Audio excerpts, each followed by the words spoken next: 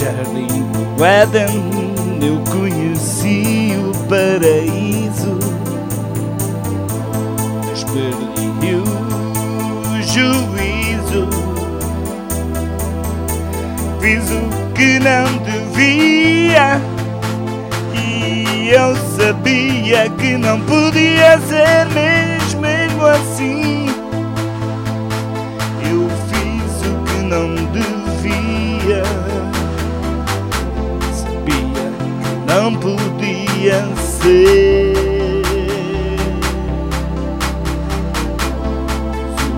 Errado era pecado e paguei caro por isso.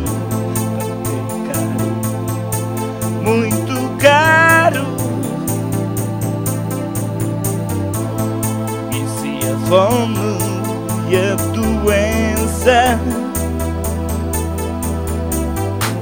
conheci a miséria e a dor. Passei frio e calor, depois conheci a evolução e pensei que era a solução de voltar a ter o paraíso. Mas enganei-me e mais uma vez fiz o que não devia e sabia que não podia ser. E agora estou tão perto da destruição e tenho medo de olhar o céu. Não aprendi com os erros do passado.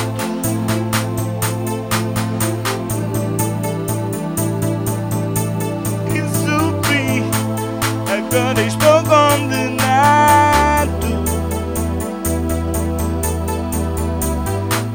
Mas será que ainda há esperança?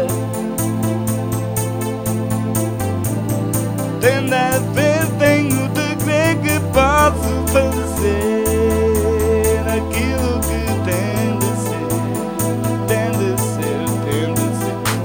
E foi no jardim do Éden que tudo começou, e foi lá que ficou o paraíso.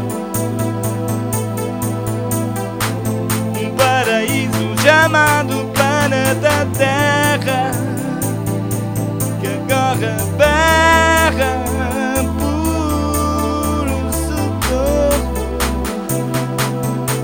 Mas será que ainda há esperança?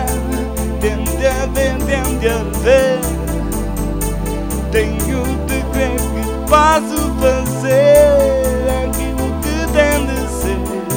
Tem de